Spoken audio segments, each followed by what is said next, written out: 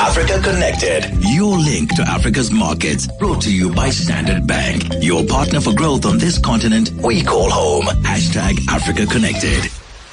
So 702 and Standard Bank have sent Nikiwe to Lagos, Nigeria for the next few days to report on the business landscape in this vast, expansive country. And she does what she does best, speaking to business leaders, heads of industry, and of course, locals, just to find out how they are experiencing their city, their country from a business point of view. Nikiwe, good afternoon.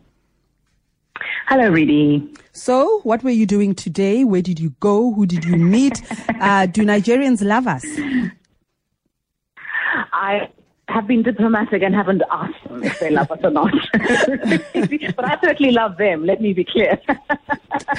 I've just enjoyed my time here so much. It's such a great energy, and it's so exhilarating because you actually not only see the vast size of the place, you feel it as well. We were driving along this bridge and we went to see a place called Oshodi Market, which is a very well-known and popular market, really.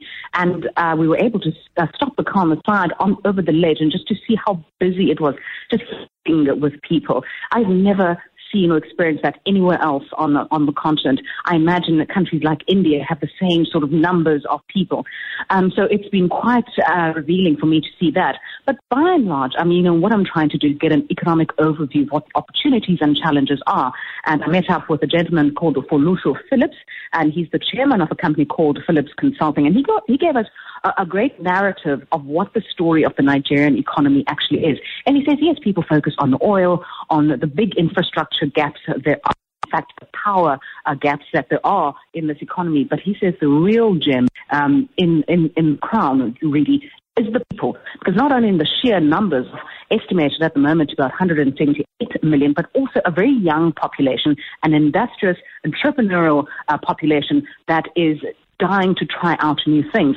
So those young people, says, don't see these challenges of infrastructure, lack of infrastructure and power. Mm-hmm. They're looking to leapfrog that stage of development and focus on digital transformation.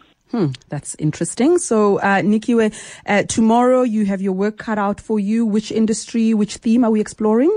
There's so much. I don't know if you figured. This is the thing. There is so much, and it's very difficult to cover a country like Nigeria in 3 days. I mean, we don't pretend to do an exhaustive reportage, but we're going to go to the core of this economy, and that is oil. I mean, you can't come to Nigeria and discuss oil. We're going to be speaking to some executives in that particular part of the sector. But also, Reed, as I said earlier to Kolani, Nigeria has gifted us so much in terms of the creative industries.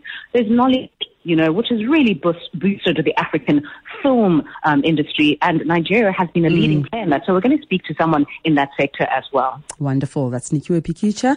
You can follow her and find out who she's been speaking to. We learn more about our continent through her travels. For more on her travels, go to africaconnected.702.co.za.